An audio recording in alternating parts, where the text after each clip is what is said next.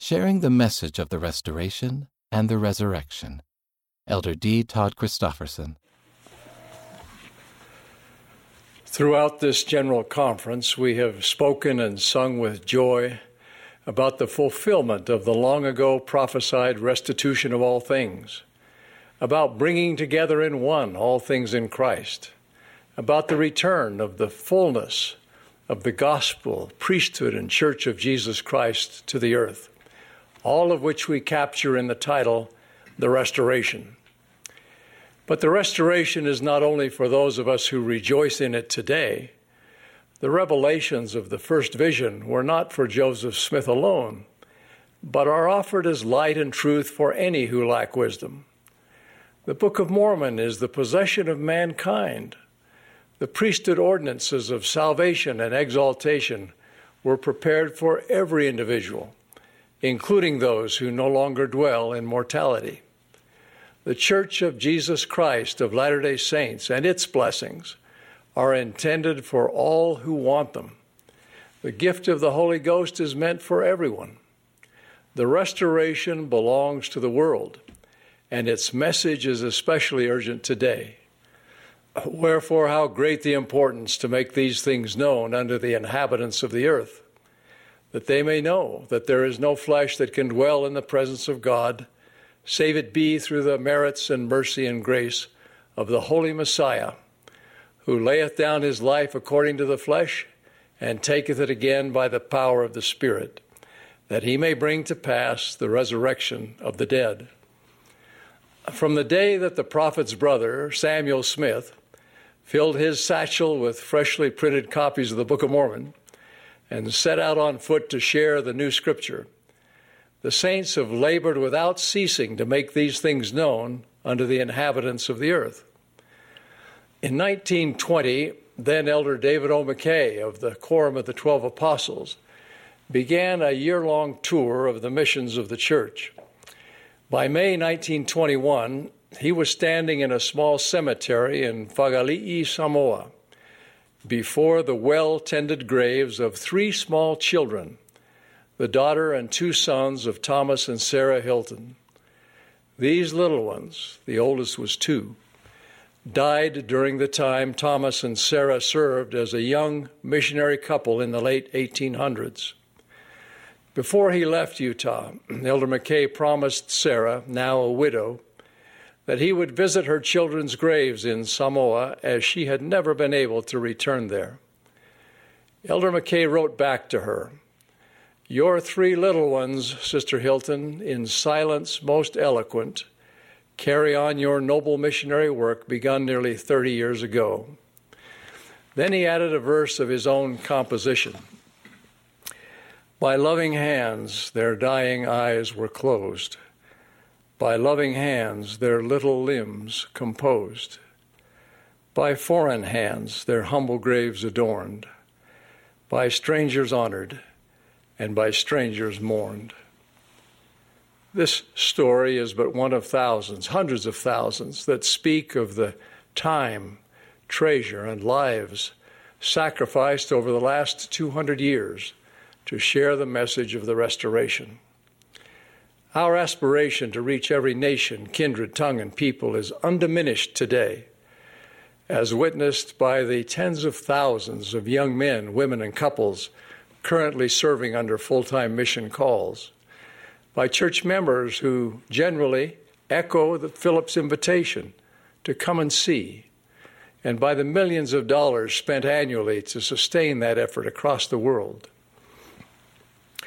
While our invitations are without compulsion, we hope people will find them compelling. For that to be so, I believe at least 3 things are required. First, your love. Second, your example. And third, your use of the Book of Mormon. Our invitations cannot be a matter of self-interest. Rather, they must be an expression of selfless love. This love, known as charity, the pure love of Christ, is ours for the asking. We're invited, even commanded, to pray unto the Father with all the energy of heart, that we may be filled with this love. As an example, I share an experience related by Sister Lynette Ho Ching, currently serving with her husband, President Francis Ho Ching, who presides over the Samoa Apia mission. Sister Ho Ching relates, "Years ago, our young family moved to a tiny home in Laie, Hawaii. The carport of our home had been converted into a studio apartment where a man named Jonathan lived. Jonathan had been our neighbor in another place. Feeling it wasn't a coincidence that the Lord had put us together, we decided to be more open about our activities and membership in the church. Jonathan enjoyed our friendship and loved spending time with our family. He liked learning about the gospel, but he was not interested in committing to the church. In time, Jonathan earned the nickname Uncle Jonathan with our children. As our family continued to grow, so did Jonathan's interest in our happenings. Our invitations to holiday parties, birthdays, school events, and church activities extended to family home evenings and the children's baptisms. One day, I received a phone call from Jonathan. He needed help. He suffered from diabetes and had developed a severe foot infection that required an amputation. Our family and neighboring ward members walked him through that time of trial. We took turns at the hospital, and priesthood blessings were offered. While Jonathan was in rehab, with the help of Relief Society sisters, we cleaned his apartment. The priesthood brethren built a ramp to his doorway and hand railings in the bathroom. When Jonathan returned home, he was overcome with emotion. Jonathan began taking the missionary lessons again. The week before New Year's, he called me and asked, "What are you doing on New Year's Eve?" I reminded him about our annual party, but instead he replied, "I want you to come to my baptism. I want to start this new year right." After 20 years of come and see, come and help, and come and stay, this precious soul was ready to be baptized. In 2018, when we were called to be mission president and companion, Jonathan's health was declining. We begged him to stay strong, awaiting our return. He carried on for almost a year, but the Lord was preparing him to come home. He passed away peacefully in April 2019. My daughters attended their Uncle Jonathan's funeral and sang the same song we sang at his baptism. I introduced the second requirement for successfully sharing the message of the restoration with this question: what is it that will make your invitation appealing to someone? Isn't it you, the example of your life? Many who have heard and received the message of the restoration were initially attracted by what they perceived in a member of the Church of Jesus Christ. It may have been the way they treated others, the things they said or didn't say, the steadiness they displayed in difficult situations, or simply their countenance. Whatever it may be, we cannot escape the fact that we need to understand and live the principles of the restored gospel as best we can for our invitations to be inviting. It's something often referred to today as authenticity. If the love of Christ dwells in us, others will know that our love for them is genuine. If the light of the Holy Spirit burns within us, it will rekindle the light of Christ within them.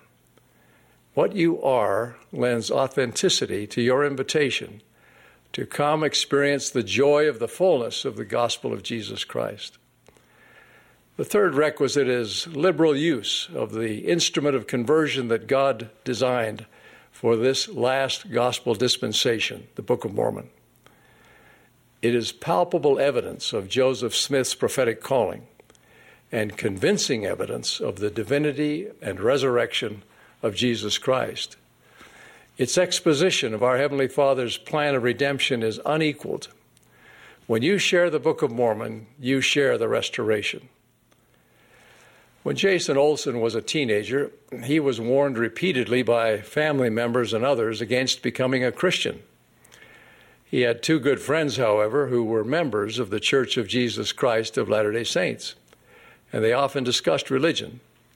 His friends Shay and Dave respectfully countered arguments that others had given Jason against faith in Jesus Christ. Finally, they gave him a copy of the Book of Mormon, saying, This book will answer your questions. Please read it." He reluctantly accepted the book and put it in his backpack, where it stayed for several months. He didn't want to leave it at home where his family might see it, and he didn't want to disappoint Shay and Dave by returning it. Finally, he settled on the solution of burning the book. One night, with a lighter in one hand and the Book of Mormon in the other, he was about to set fire to the book when he heard a voice in his mind that said, "Do not burn my book." Startled, he paused. Then, thinking he had imagined the voice, he attempted again to ignite the lighter. Again, the voice came to his mind, "Go to your room and read my book." Jason put the lighter away, walked back to his bedroom, opened the Book of Mormon, and began to read. He continued day after day, often into the early hours of the morning. As Jason came to the end and prayed, he recorded, "I was filled from the crown of my head to the soles of my feet with the Spirit. I felt full of light. It was the most joyous experience I had ever had in my life." He sought baptism and later became a missionary himself. Perhaps it goes without saying that despite genuine love and sincerity, many, if not most, of our invitations to share the message of the restoration will be declined. But remember this, everyone is worthy of such an invitation. All are alike unto God. The Lord is pleased with every effort we make, no matter the outcome. A declined invitation is no reason for our association to end. And a lack of interest today may well turn to interest tomorrow. Regardless, our love remains constant. Let us never forget that the restoration has come out of intense ordeal and sacrifice. That is a subject for another day. Today we rejoice in the fruits of the restoration, one of the most surpassing being the power once again to bind on earth and in heaven. As expressed years ago by President Gordon B. Hinckley, if nothing else came out of all of the sorrow and travail and pain of the restoration, then the sealing power of the holy priesthood to bind together families forever, it would have been worth all that it has cost. The ultimate promise of the restoration is redemption through Jesus Christ. The resurrection of Jesus Christ is the proof that he, in fact, possesses power to redeem all who will come unto him. Redeem them from sorrow, injustice, regret, sin, and even death. Today is Palm Sunday. A week from today is Easter. We always remember, Christ's suffering and death to atone for our sins. And we celebrate that most wonderful of Sundays, the Lord's Day, on which he rose from the dead. Because of the resurrection of Jesus Christ, the restoration has meaning. Our mortal lives have meaning.